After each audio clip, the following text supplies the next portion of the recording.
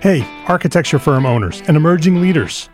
Get ready for unparalleled insight into the development of a world-class architecture firm and a worldwide organization driving the digital transformation of the design and construction industry. With Build Smart, the podcast that's changing how our profession operates. We share the incredible stories behind innovation in the building industry with my friend and co-host, Patrick McLaney, FAIA, former CEO of the international architecture firm, HOK. You know, Yamasaki's office or firm lasted during his lifetime. And when he passed away, I think that was the end of the Yamasaki office. Helmut did not want that. He wanted a firm that would live out and grow beyond the founders. In Season 1, discover the untold stories behind HOK's meteoric rise, from 150 employees in St. Louis to a powerhouse with over 1,900 staff members and 27 offices worldwide. You know, they weren't as polite as the Kojima people. That was just boom. And anytime you have a creditor, whether it's Kojima or the bank, that wants their money, unless you can raise money someplace else, you are out of business. Bankrupt.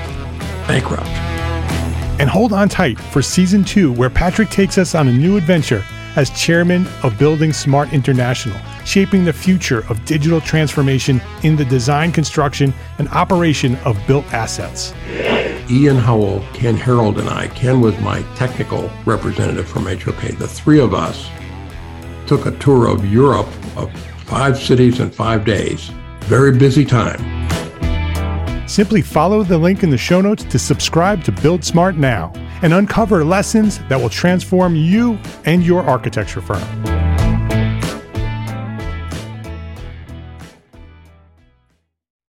We know that running a small firm is tough, and ending the year with a profit is even tougher. That's why we created Profit for Small Firm Architects. It's a 3-module digital course, and it's available to you free right now by visiting entrearchitect.com/free course. Entre Architect Podcast, episode 126.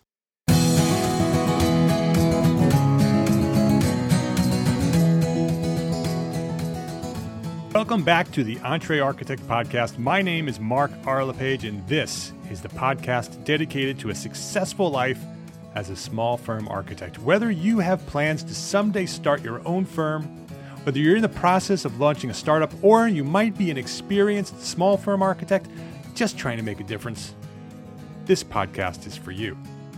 My goal is to inspire you to build a better business so that you may pursue your purpose with passion and live the life of your dreams.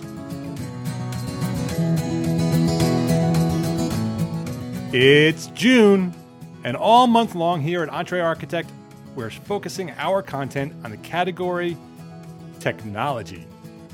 On the blog, here at the podcast, and inside Entre Architect Academy, we are diving deep into the many technologies that we can use to make our architecture firms run more efficiently and more effectively.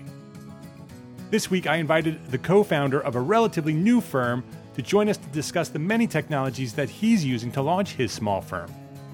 Danny Cerezo is on the show, and we discussed successful technologies for an architect startup. This episode of the Entre Architect Podcast is sponsored by FreshBooks, the easiest way to send invoices, manage expenses, and track your time. Learn more at freshbooks.com/architect. Danny Cerezo, welcome to Entre Architect Podcast. Thank you, Mark. Thank you for having me. It's good to be here. I love having you here. You're an architect based in the great city of Angels, Los Angeles, California. That's correct, yeah. And you are the principal and co-founder at CS Design. Yes, that's correct. So let's dive right into this. Let's talk about your origin story like I do with every guest. Go back to where you discovered the world of architecture and sort of what drew you to it, and talk a little bit about your journey to where you find yourself today. Okay. I'll try and be brief, or else I can rant on forever. But I am, I guess, the classic late bloomer into my journey in architecture. I was born in New York City in '71. Grew up in Brooklyn, My dad worked in the garment district in Manhattan, and I used to go there a lot and visit him with my mom, drop off lunch and things like that. And that's where I, initially fell in love with cities and buildings at a very, very young age. And I knew right away that what I wanted to be was an architect. When I graduated from high school, I actually went up to Boston, went to Wentworth Institute of Technology, studied architecture there. Unfortunately, I didn't take it very seriously. I was young and made a couple of mistakes, and I only lasted one semester.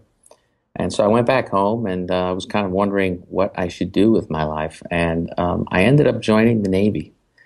And it turned out to be one of the best decisions of my life. I was 19 years old at the time, and I wouldn't be a civilian again for about 16 years. Wow. Yeah, I was there quite a while. Well, before we get any further, thank you very much for your service. You're welcome. The things you guys do will let us do the things we do, so I appreciate it. Thank you very much. So while I was in the Navy, I was able to finagle a full scholarship out of them to USC in Los Angeles, and that was the first time I had been to LA. Fell in love with it, and I majored in architecture again. But this time I took it very, very seriously and, kept my head down and graduated in 2000. But unfortunately, as you know, nothing in life is free. So although the Navy did give me a free scholarship, I did owe them a year for every year I was there. And that was a 5-year program. So I had to go back for 5 years. And then finally, in January of 2006, just a little over 10 years ago, I got out. I was done. I was 35 years old. I had no architecture experience, really, because, as soon as I graduated, I was gone within days. I had worked, summers at a firm here and there, making models, doing things like that, that interns do, but nothing really serious. I decided to move back to LA, and instead of going back home to New York, the weather was just unbeatable. So yeah, I could imagine that was an easy decision. Yeah. And I got a job through an old professor at USC working for a developer who was doing a master plan community out here near Palm Springs. And that was really my first taste of development. I knew I kind of wanted to do some of that, but I also knew I still wanted to pursue architecture.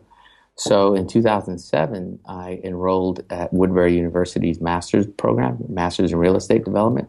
And that was taught by architects, and it was geared specifically for architects, including Jonathan Siegel, Ted Smith, Sebastian Mariscal, Lloyd Russell, those kinds of guys. And so 2 days a week, I would take a train down from LA to San Diego, 3 hours down, 3 hours up, and did that for a year. And finally, I graduated in 2008. And I had met a gentleman at the developer that I was working for, and I told him, hey, why don't we develop some urban infill lots? And he said, great. And who's going to be the architect?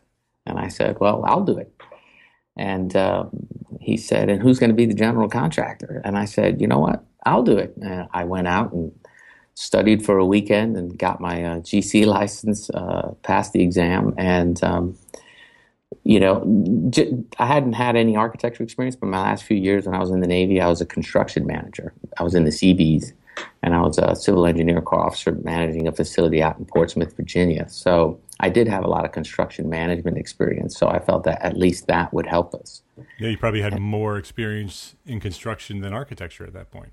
Yeah, my days were spent RFIs, punch lists, dealing with pays and schedules and Gantt charts and, all of that stuff. So it was kind of an easy fit. It was just more on, the architecture side where I was lacking experience. Now, Pamela was an architect, or is an architect. At the time, she had been working at a firm in Virginia, and she was working for a firm in Santa Monica as well. So she did have experience that actually I could lean on and kind of ask her questions and, hey, how do you guys do this? And what do you guys do when this has to happen?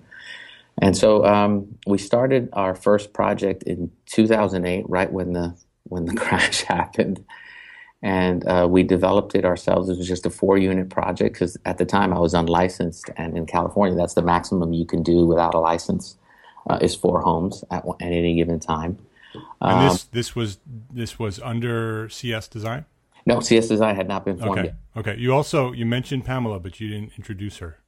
Oh, Pamela, for those of you that don't know, is my wife and my co-founder and partner in CS Design. Yeah, and we've been married 13 years, and she's been fantastic. So you knew each other during this development period? Yeah, we met in college. Got it.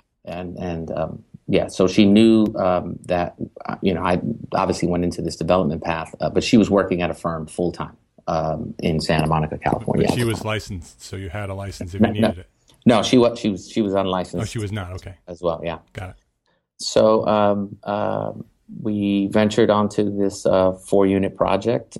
Using all of that knowledge that had gone down from Jonathan Siegel and all those guys. And one day in 2010, we were done. We finished our first project. We had our first open house, and in 2 days, they were all sold, and it was great. And I said, let's do this again. And we did another one. Oh, this is so easy. Yeah.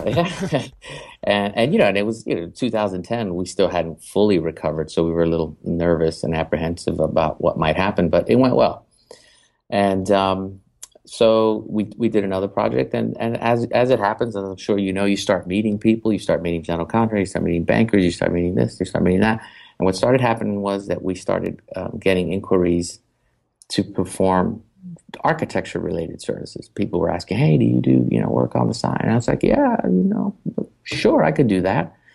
And after a while, I was doing that late into the hours, weekends, and Pam wanted to move out of that firm that she was in Santa Monica. So that's when we decided, why don't we take the plunge, go all out? And in 2013, we formed CS Design. I had gotten my license the year before that.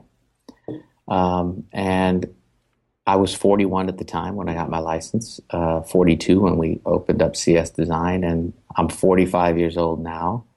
But and I feel like I'm just getting started. I feel like I'm a 25-year-old out of college, just getting things going, and I feel like there's so much to do. And ultimately our goal is to try to grow a design, build, architect, or developer firm, and that's kind of my backstory, I guess. Yeah, that's a very interesting story. So you sort of came around from the back, Yes. You started with construction, and then those buildings were developing, and so the buildings you were developing started creating demand for your services as an architect. Correct. Yeah, it's kind of funny the way things work out, but yeah, that's how it worked out, and so far it's been great. And so your first project, you just went to a developer you knew and said, "Hey." No, my first project was literally me and one of the gentlemen that I was working with at that development. Oh, at that development firm. So how did you fund that first project? Because that's always the question. Right. Every architect has. How did you fund it? And that's a great question. And in that particular case, it was all private equity. This partner that I had partnered with had contacts where where he knew where we could get the private equity to fund that project. And so it was investors. So purely investors, yeah. And he knew at the people time, out there with money, and those people invested in your project and got a return on it. Yeah, there was no way anyone was going to give us a loan. It was, first of all, it was 2009 when we were starting, so everything was crashing. Yeah. I didn't have a license. I had just got my GC license. Who are you guys? That had to all be done with private investors, private equity. Yeah. That's very interesting. So you and Pamela are partners. Correct. And you started a few years ago, 2013. Mm-hmm. Talk about a little bit about the roles and the responsibilities that you each have as not only as architecture partners, but sort of outside of the firm as sort of, firm and your family. How do you work that all out? Right. Well, I'll talk about the firm first. Yeah. Given my particular experience that I had, having been a construction manager while I was in the Navy, I was an officer in the Navy, so I was used to running, divisions of, 40, 50 guys. I kind of naturally just moved into more of the managerial role, dealing with clients, contracts, things like that, setting up, the things that we needed, back of house type of stuff for the office. Pamela is much heavier, a much better designer than I am, and more experience designing projects than I had. So it was natural for her to kind of take on more of those roles and responsibilities. And that's kind of how we divide it up. So she primarily runs the typical SD, DD phase, CDs, all that other stuff. Obviously, I'm part of that, but she's primarily doing all of that while I'm doing all of the other stuff back of house. And we work out of our home office. In our case, we don't have any kids, so our work-life balance is perfect. I mean, we get along really well. I mean, I think I wrote about this on a post that we're together 24 hours a day, 7 days a week. But it's great, and we're able to separate the two. Once you kind of get into the house, we're in the house. We're watching TV, cooking, going out, whatever it is that we're doing, and when we're in that home office, then we're in the home office. That's kind of how we divvied up the roles. And working in the same space, side by side. In the same space, side by side, just maybe 6 or 7 feet away from each other, Because you and I have very parallel lives. I mean, yes. I'm married to my partner. Anne Marie is, for new listeners, Anne Marie McCarthy is my wife, and my partner at Five Cat Studio. And we have the same roles and responsibilities, divided the same way that Danny does. I do all the business and entrepreneurial things and right. management things, and Anne-Marie does all the design. Again, right. Anne-Marie, just like Pamela, is a much better designer than I am. Yeah. So, you go to the strengths, and that's right. And it works really well. Although the one thing that's different is that I have my own studio. Anne-Marie has her own studio, which we learned very, very early on how to stay married. That's how you stay married. For any of those people considering that the idea of working with your spouse, I highly recommend 2 separate spaces. Good tip. But we do the same thing. That when I'm in this studio, right. It's work, and when I leave the studio and I go back, commute up the stairs to my kitchen. It's, I'm dad again, and right. I'm a husband again. And so, and I have hours. I work, the same hours that very different hours, right. but they're specific hours. Right. The benefit of working within a home studio and virtually with staff is that I do have very flexible hours, but I work pretty consistently on the same hours during the day. So my kids know, and my wife knows, and the world knows when I'm working and when I'm not working. Right. So speaking about home offices and sort of working remotely, do you have staff that you're working with? Do you have people that you partner with? At the time, no. The only thing that we consult out for is, making trips to the city, permit clearances and all that stuff, just because it takes a lot of time, and, it's just not a good use of my time to be sitting waiting for my number to be called to clear some sewer permit or something like that. We get our renderings. We just started doing this, getting our renderings done by actually a guy we met on Houzz.com.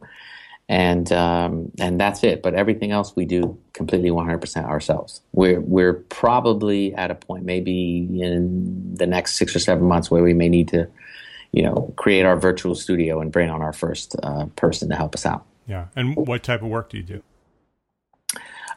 Most of our you mean for clients? Yeah, for the architecture. Most of the projects are residential. We're actually doing a couple of multifamily residential developments here in LA that we're actually investing in, kind of as the architect as developer thing. I like to do renovations and additions. Pamela, not so much, but I like to do them. So we're doing a few of those. And we actually did our first TI a few months ago. Actually, we just visited yesterday, just finished, just wrapped up. We met with the clients. They were very happy. So a little bit of everything. Just because you know how it is when you're a young firm starting out, you kind of need to not be as choosy, just because you got to put food on the table, keep the lights on, that kind of thing. Diversify, yeah. That's right. That's right. Let's take a quick break here to say thank you to FreshBooks for their support as a platform sponsor of Entre Architect. Because as a platform sponsor, FreshBooks has provided funding and support for our overall mission here at EntreArchitect to become an influential force in the profession of architecture. They recognize the need for small firms to build better businesses in order to be better architects. FreshBooks is the easy-to-use accounting software designed to help us small firm owners get organized, save time, and get paid faster. It takes care of invoicing, expense tracking, estimating, reporting, and it all happens out on the cloud, so you have access to your information from anywhere that you have access to the internet. And as an exclusive offering for only the EntreArchitect community, I've asked FreshBooks to join me on video and show us around the product. I know that once you see how easy it is and how simple it is to use, you'll convert to FreshBooks too, just like I did. Tim Lee of FreshBooks and I produced a series of videos, and they're available for you for free at entrearchitect.com/FreshBooksVideo. entrearchitect.com/FreshBooksVideo. And when you're ready to give FreshBooks a try, go to freshbooks.com/architect. freshbooks.com/architect and sign up for your free 30-day trial. It's free. Give it a shot. And be sure to enter EntreArchitect in the How Did You Hear About Us section so that they know that you came from the EntreArchitect community.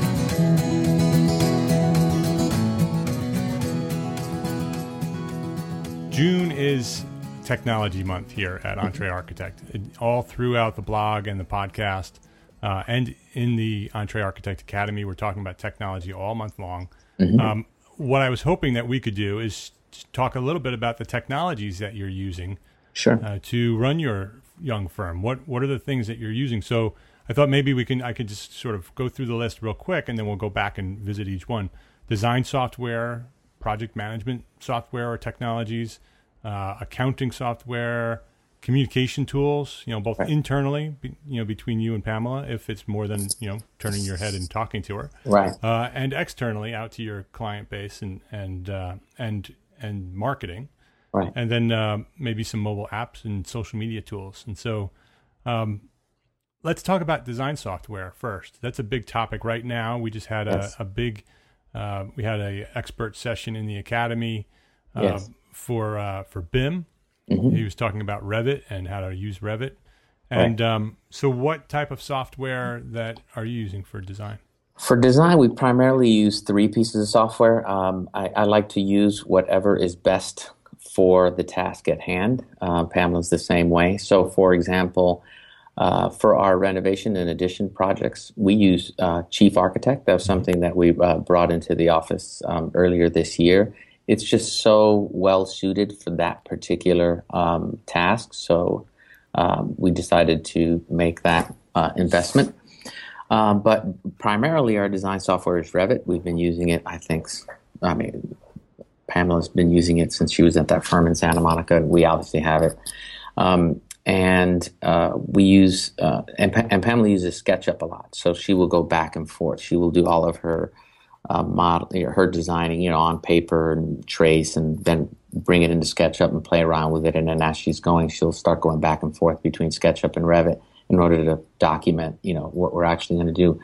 But it's funny that you asked, and we had the in the Academy on the BIM yesterday. We're actually considering converting over to ArchiCAD at this point. Mm-hmm. We're a Mac-based office. Yep, same here. And so in order to use Revit, we have to use Parallels or Bootcamp. Bootcamp is we found it to just be a pain in the neck because all of our other apps are Mac-based. And, if we make the complete conversion over to Bootcamp, then we're kind of in a full PC world. And Parallels running Revit is just obviously not as optimum as running it on a full-fledged PC. Mm-hmm. So we've been talking to our Graphisoft reseller here in LA, and we're really considering making the plunge into ArchiCAD. But obviously, as you know, converting from one piece of software to another is not a light task. There's a lot that goes into it. We have to both learn it. But that's kind of where we're at in terms of the design software. Inside the academy, on the forums, it's on fire right now. Talking I about different bet. tools. Oh yeah, the Revit ArchiCAD wars too are very popular. Yeah, I think there are a lot of small firms, sole proprietors, and small firms who are in that CAD to BIM transition. Right. And just the question on which one to pick. Right. Just that question is overwhelming. That's right. Because once you pick it, you have to stick to it. Yeah. Or like you said, it's a big giant deal to switch over because you have to get retrained and it costs money and yes. There's an investment there both in time and cost. And so just that question of which one's best for my firm is a big question that we're debating right now. And so possibly ArchiCAD is where you're talking about. Yeah. Possibly. Yeah. Yeah. Interesting. What about project management? Once you sort of get it designed and you're working both with the architect as developer as well as when you're working as an architect, do you have any special tools that you're working with? We use 3. Again, each one suited best for what we think is the task at hand. So, for example, for overall project management, we use Trello. So we are creating our systems in Trello. We're creating our project templates in Trello, trying to identify, the steps for each phase, since a lot of what we do is repetitive. And so what Pamela and I do is we'll have a meeting, we'll go through our Trello cards, let's say for a specific project, let's say we're in the DD phase, and we know more or less, the big strokes that have to get done. But then what we do is we use Todoist for the actual task management, just because it's easy to get tasks in and out, and at least we find it easier. Trello has that capability as well, right? It does. But you find that Todoist is more efficient. Correct. Yeah, we like to use Trello just for the big picture, and then dig down with Todoist. It just because we were using Todoist before we were using Trello, and so we're so used to it that. That one's a little. That's a relationship we don't want to break yet. Yeah. And the other piece that we use is Evernote. We use Evernote for all of our scan. They have a scannable app, which if anybody doesn't know Evernote, I don't know if they developed that or maybe they bought it or something. I think they bought it. Yeah, it's a great app. I use it all the time. Yeah. Oh, you can scan anything. Explain how it works. So you open up the app, and let's say you have a document, like sometimes we'll get corrections from the city. Actually, I just did this the other day, and I need to send them to the structural engineer. And I say, hey, here's the list of comments from the now I have a scanner in the office that we used to use. And, you load the document in, boom, you enter in the email address, you hit the button, and it, almost like a photocopier, and sends it off. The problem is that just kind of doesn't live anywhere except other than the email. So with Scannable, what you do is you open up your app, you hold up your phone on top of each page, and it automatically snaps a picture, and it saves it at, let's say 10 pages. You give file a name, and you save it up to Evernote. And all of our projects, we have a folder within Evernote for that particular project, and so I'll save it to the folder. So not only do I have the ability from Evernote to then mail it out to the structural engineer, but I also am starting to create a kind of online file of all of the things related to that project. We use Dropbox as well, but in order to get our documents from hard copy to digital, that's our app of choice. It's fantastic. Yeah, what I love about Scannable, in addition to what you just said, is that when it takes a picture, it's not a photograph. It actually converts it into a scan, so it looks like you just put it on a flatbed scanner and scanned it. And it's searchable, right? Exactly. And when it goes into Evernote, everything in Evernote is searchable. And so you can go to Evernote and you can search for any text that's on that document, and it'll pop up. It's a great app. If anybody's not using it, I would say pause the podcast right now, go download it, and then come back. It's fantastic. Danny and I are both Mac-based, so I don't know if they have an Android version of it. Oh, yeah. But they do have an iPhone version of it, it's excellent. And, Evernote, we also use when I go out on my site visits. I have a site visit template that I open up. I just basically change the date, change the project. I'll type in when I get there who the attendees are, and then I'll just start typing on my iPad as we're having the meeting, as we're walking around, and we need to do this, call this guy, do that, whatever. And if I need to take pictures of something, I can just hold up my iPad, take a picture, it goes right into the note. And usually by the time I get to my car, I just kind of check for typos and hit share and send. By the time I drive away, everyone has a copy of the site visit meeting minutes. Yeah. So that's another great tool. I mean, Evernote is fantastic. It's another one everyone should be using. Yeah. You can also do audio recordings in Evernote, so you can speak to it, or you could just use the iPhone voice to text That's feature. right. So if you don't want to be typing while you're working, you can do your review on site, right, and do voice to text and just talk about what you're seeing, and it will write it in the notes for you. That's correct. And then you just go back and edit it to make it sound more like it was written. That's great. There's also one other tool which is kind of a little bit more analog, a little bit more old school that I use that I recently acquired, which is a Moleskine. I'm sure everyone's familiar with the Moleskine notebooks. They just recently came out with a Smart Pen. So it's a notebook that's kind of tied to I think it's got some very digital fine printing embedded into the sheets. And there are times where I'm just doodling or sketching, or I just whip out the notebook and write. Maybe I don't have my iPad with me, or I don't want to use my iPhone. And that is connected to Evernote. So every page from the notebook automatically gets uploaded to Evernote. Again, searchable, including all of the images and sketches and everything that I'm doing. So that's a great little analog to digital tool that I just got it about maybe a month and a half ago, and I absolutely love it. Yeah, so that's sketching with real pen and ink, right? Yeah, it's just a pen, yeah, and you're just drawing like we all used to do in the old days in your sketch. But now it's a specific sketchbook that's geared for this pen. Right, but it doesn't look any different, right? It looks like a regular doesn't look any different. Yeah, it looks like a regular pen. Yeah, And once you get it into the app, you can actually change line weights, add color. It's a wonderful tool.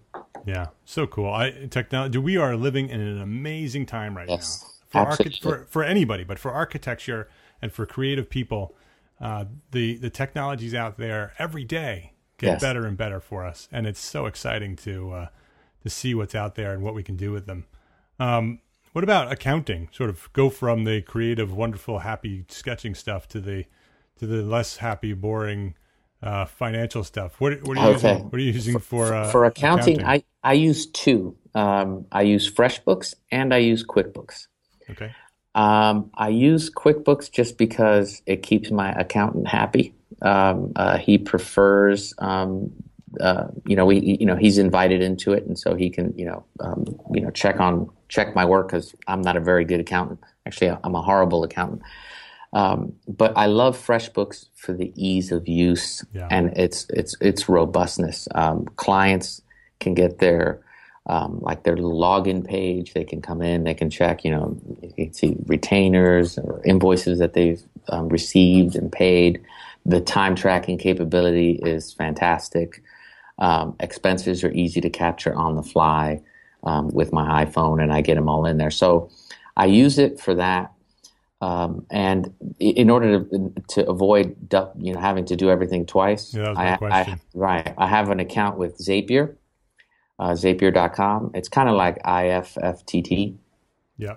Or is it IFTTT? I always mess that acronym up. If then that. If this then that. It's like that. And so you set up these triggers, or they call them zaps. And so whenever I create an invoice in FreshBooks, Zapier will automatically create the invoice in QuickBooks, and so I don't have to enter it in twice. Zapier, how do you spell that? Zapier. Okay, that's what I thought. Okay, so that's interesting. So that was going to be my question. Are you doing double input? Initially, I was, and I said, "Hey, wait a minute! There's got to be a better way." And I knew that if this then that was out there, and they didn't have a at the time, or I didn't want to spend the time figuring out how to do the connection between FreshBooks and QuickBooks. So I did a little bit more Googling and found Zapier, and it's been great. Yeah, very cool. Yeah. Yep. What about communicating? What about communicating? Let's start with internally. When you're working with Pamela or somebody else that you might be working with, consultants. What are you using for communication? So, I mean, obviously, internally in our case, we're literally right next to each other. You So all I have to do is reach over and say, "Hey, what are you doing?" Or, "What do we need to do?" So that's easy. If I'm ever out of the office, I'll usually just pick up the phone or shoot Pamela a text or something like that. But primarily, we're using email with my clients since they tend to be right around our age. They're not as wary of or weary of tech. I can send them texts as well. They all have Dropbox accounts. They have Evernote accounts. So it's really easy to invite them into this, that, and the other. Right. I have considered, utilizing Slack because it's such a great tool, but haven't really taken the full plunge into that tool yet. Yeah. What I like about it is that it would kind of capture everything. Instead of having things in my email inbox and some stuff in Pamela's inbox and another, in the structural engineer's inbox, it'd be nice to have one repository, and Slack seems to be able to offer that. So that's something that we're considering looking into, but we haven't really gone into it. So mostly email, text, and phone calls is how we communicate. Yeah, I love Slack. I've mentioned here before that I have 4 different Slack teams. I'm using it for the EntreArchitect Academy. Yes. And then I use it also with the investment partner, Charette Venture Group, or my partner at EntreArchitect, right. For the CVG team. And then I also use it for my firm, 5K Studio. So I'm working with my consultants and my staff with Slack.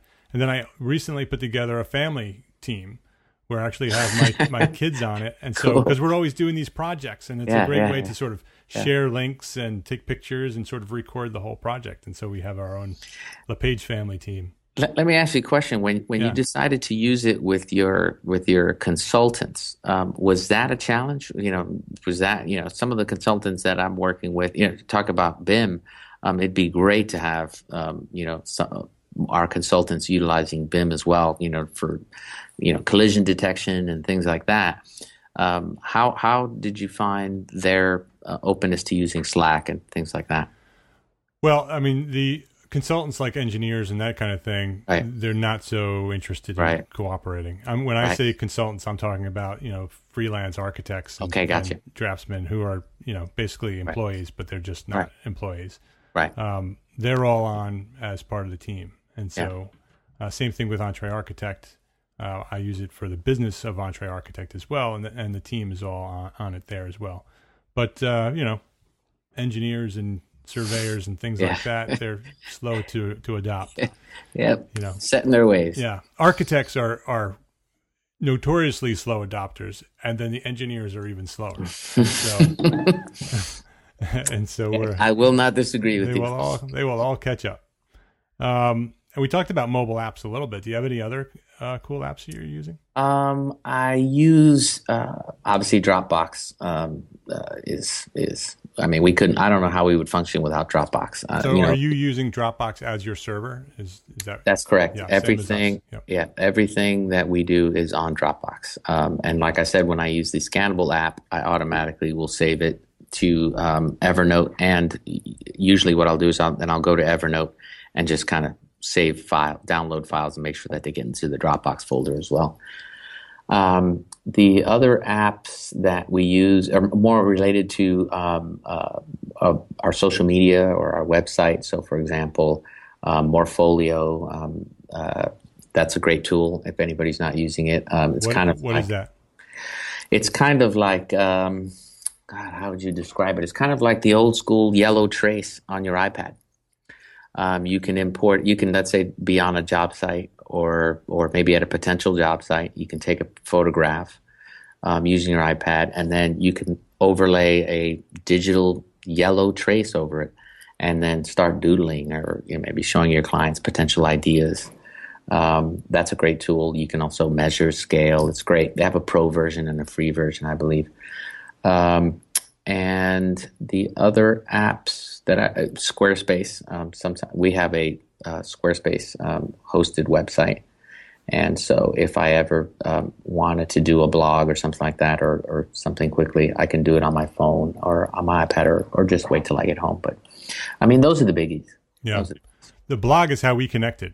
Well, you connected on the Entre Architect Facebook page, right, or the Facebook group actually, right. Which is a private group for architects only, and it's so if anybody wants to join it, it's actually a really, really active group. Wonderful. It's entrearchitect.com/group will get you there, and you just ask for permission to join us, and if you're an architect, we'll say yes. And Danny's in there, and he's a great contributor, always posting interesting comments and posts, and recently started posting articles on Medium.com, which is great. It looks like you've sort of split up your writing. So your professional, the writing for the profession, for the architects, is on Medium, and then you have a blog on your site that you also write for that's dedicated to your clients. And so you sort of split up your content. Talk about that a little bit and why you did that. Sure. Yeah, that's correct. So we have a blog on the website. And like everyone says, they always wish they could blog a little bit more. I don't know how you do it all. Frankly, you blog, the podcast, and the academy. So your days must be longer where you. I have the clone machine right over there. I need one of those. In the corner of the studio. There's 10 of me. But so for the website, what we try to do is try to gear it towards clients or potential clients. So it's not as portfolio-y, if that's the right word. I was going to suggest that listeners go check it out, because that's what I like most about it, is that it's not designed for architects. It's beautiful, right. Thank you. But it's designed for your client. It's very well done. I try to give them options. What are you doing? Are you doing a residential project? We added the commercial stuff, and so it's geared towards trying to get clients to consider us. And so the blog is that way as well, just trying to give updates on what we're doing with our projects. I recently, Eric Reinhold gave me some inspiration to prepare a kind of design process guide, which I'm working on, which I'll have on our website also for potential clients. But then, there was this part of me where I wanted to kind of just talk amongst ourselves, talk to the profession. And I don't know where I found out about Medium. I don't know where I was online in the rabbit hole somewhere. And I said, hey, this is a great tool. It's blogging. It's really easy. I don't have to, do anything fancy. I just start typing really, and insert an image if you want. And then I said, well, what do I write about? What do I want to talk about? And I just started thinking about a lot of the questions that I have been asked over the years by friends, colleagues, whatever, and just started writing about that. And so it's been great. A little bit for ourselves and a little bit for clients. Yeah. The posts on Medium are really great, and that's really where you landed on my radar when you posted that first post in Medium. I don't know if it was your first post or not, but that was the first one I saw. Yeah. It's called 6 Things I Learned My First 2 Years Running an Architecture Firm. And then it's 2 parts. It's actually the bad stuff in the first section and the good stuff in the second section. Right. Really good posts. And then you also recently wrote about being a partner with your wife and how that works and your role and responsibility. Really interesting. And then this week is Architect as Developer. And I know you're going to get a whole bunch of traffic on that after people hear that, because that's what everybody wants to hear about. Right. So it's all about Architect as Developer. You can do it too, is what you wrote. Right. And it's very interesting. And I love, my favorite part of that article is the note before the article starts. The note says, for all you techies out there who might have run a search on Medium for Architect as Developer, this article is not about coding, Ruby on Rails, or developing your own app. This is about those other architects, the ones who design buildings. But if you're curious, stick around. I love that note. Yeah, it was funny. Before I wrote that particular post, which I just did yesterday, I went on Medium and I did a search. I typed Architect as Developer, and everything that comes up is about a software architect or software developer. It's all about that. And I was like, well, if I do this, I'm probably going to get a lot of techies. They're going to come to check this thing out. and I just wanted to save them some time, so I put that note right up at the top. I love it. And the architects complain about that all the time. That other industries talk about, use the term architect, and every time they do a search for architect, well, people. Yeah, I hate it. The search engines search for the most content. So the only way to fix that is for you to start writing about architecture. Right. Because the more articles out there about architecture and architect as developer and all those things, the more there is out there, the more will be found. And That's right. And we won't have that problem as much as we do now. So I think that we're running pretty long on time here. So I would love to have you come back and talk about architect. I would love to be back. Yes, because I know that everybody heard about architect as developer in the beginning, and now here is talking about it at the end. Right, and they want to know more about it, and I want to know more about it because that's my future as well. That's where we're going with Five Cat Studio. Absolutely, that's our long-term plan. We're right now in the process of transitioning from client-based projects to that developer model. So awesome. I'd love to have you come back and talk about that a little bit, and maybe I could tell you a little bit about my thoughts, and you can sort of steer me in the right direction. Sure. So we'll have you come back. So Danny, I want to share some of your contact information with the community here. Your world on the internet is candsdesign.com. That's C and spelled out CAND design.com. On LinkedIn, it's linkedin.com/in/Danny Cerezo. And Cerezo is CEREZO. On Twitter, it's at @DCerezo_LA. On Facebook, it's facebook.com/CSDesign Los Angeles. And for all of those great articles on Medium, the newest one, Architect as Developer, you can do it too. Go to medium.com/CSDesign LA, right? That's correct. All right. Yeah.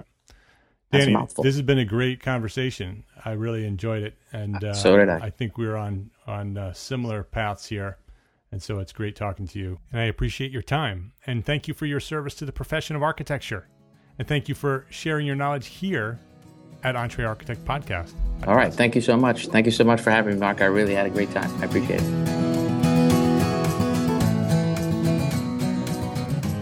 Complete show notes and a direct link to download this episode will be found at entrearchitect.com/episode 126.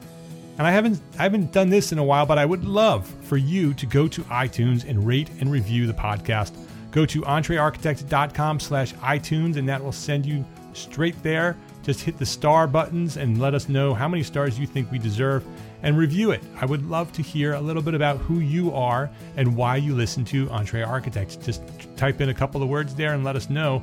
By doing that, you're going to help us get the word out about Entre Architect Podcast, have more architects throughout the world learn about what we're doing here, and we're all going to grow together. So entrearchitect.com/iTunes, rate and review. And if there's an architect or an entrepreneur that you want to hear featured here at Entre Architect Podcast, I want you to tell me about it. Send me an email at support@entrearchitect.com, support@entrearchitect.com. Let us know who you want to be featured here at Entre Architect Podcast, because I want to be talking to the people that you want me to be talking to. I want to share the knowledge from the people that you want knowledge from. So go to support@entrearchitect.com, send us an email there, and let us know who you want to be on the show. And don't forget to grab your free course, Profit for Small Firm Architects, at entrearchitect.com/free course. It's free, but it's worth way more than free. It's worth hundreds of dollars. If it was sold on the site, it definitely would be at least $200. But I want to give it to you for free because I want you to learn how to be profitable, and I want you in our world of Entre Architect. You're going to get the newsletter, and every week I'm going to send you a newsletter and talk to you about what we're doing here. And I just want you inside what we're doing. So that's why I do that. My name is Mark R. LePage, and I am an entrepreneur architect, and I encourage you to get out there and share what you know. Thanks for listening.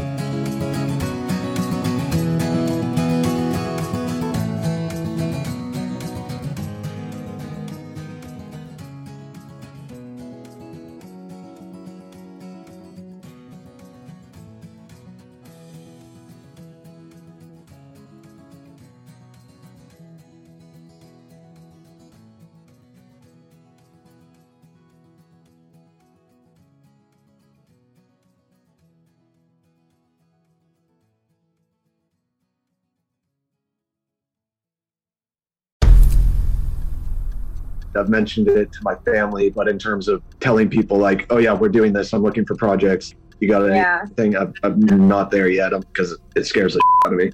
Dreaming of launching your own architecture firm? Well, buckle up for a wild ride with Emerging, the podcast that shares what it's really like to start an architecture firm. Where do we begin? We don't even know what type of business to formalize as. Is it an LLC? Is it an LLP? Like, how are taxes? I mean, the list is astronomical. Season 1 featured founders Jeffrey, Lexi, and Chris, owners of Level Studio Architecture, are your fearless guides on this unfiltered journey from napkin sketches to a thriving studio. One evening, stumbled into one last dive, we sat at the bar and pondered our postgraduate futures. Amidst the conversation, a napkin became the canvas for our aspirations, sketching plans and milestones, sealing our heartfelt commitment and shared dreams. In drawing down dreams on a napkin collectively, that then, in your head, you've rooted like, oh, I'm connected to these people, like long term. The process of starting an architecture practice brims with excitement and challenges, demanding meticulous planning, flawless execution, and unyielding resilience. I kind of hate the term because it's so overly used, but I think everybody knows imposter syndrome. And I think it's so real to this day. I don't know if it's with everybody, but with me, I'm always questioning like, us? Can we do this? Are we ready to do this? Are we prepared? Can we do it? Did we just decide a name? We did it, guys. Oh my One that God. came out of nowhere. Woo! It came out of nowhere. I liked it. I saw it. Ready to turn your aspirations into reality? Follow the link in the show notes to subscribe to Emerging and chart your own path to architectural success.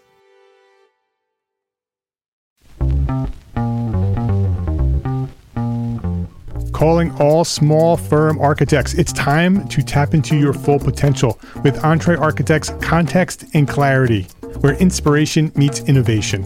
Hey, it's Mark R. LePage, founder of Entree Architect, and I'm inviting you to join my two favorite co-hosts, Jeff Eccles and Katie Kangas, as they bring together authors, experts, and thought leaders for electric conversations with entrepreneur architects around the globe. It's not just a podcast, it's a community where dreams meet action. There's a simple equation there. And what that did, just doing that basic calculation, was it allowed me to compare what I had actually saved in my retirement accounts to what I thought a possible projected annual spend might be. Artists are temperamental, so beautiful design is going to be a priority. When the job is done, we're going to actually need to live in the house, not live with the person who designed it. And so for me, the artistic skill, the architectural skill is most important. And so I would say that would be 60% of it, if not more. Gain insights to build a successful practice. Subscribe, engage, and let's redefine your future together. Join the Context and Clarity community, where every conversation adds to your blueprint for success.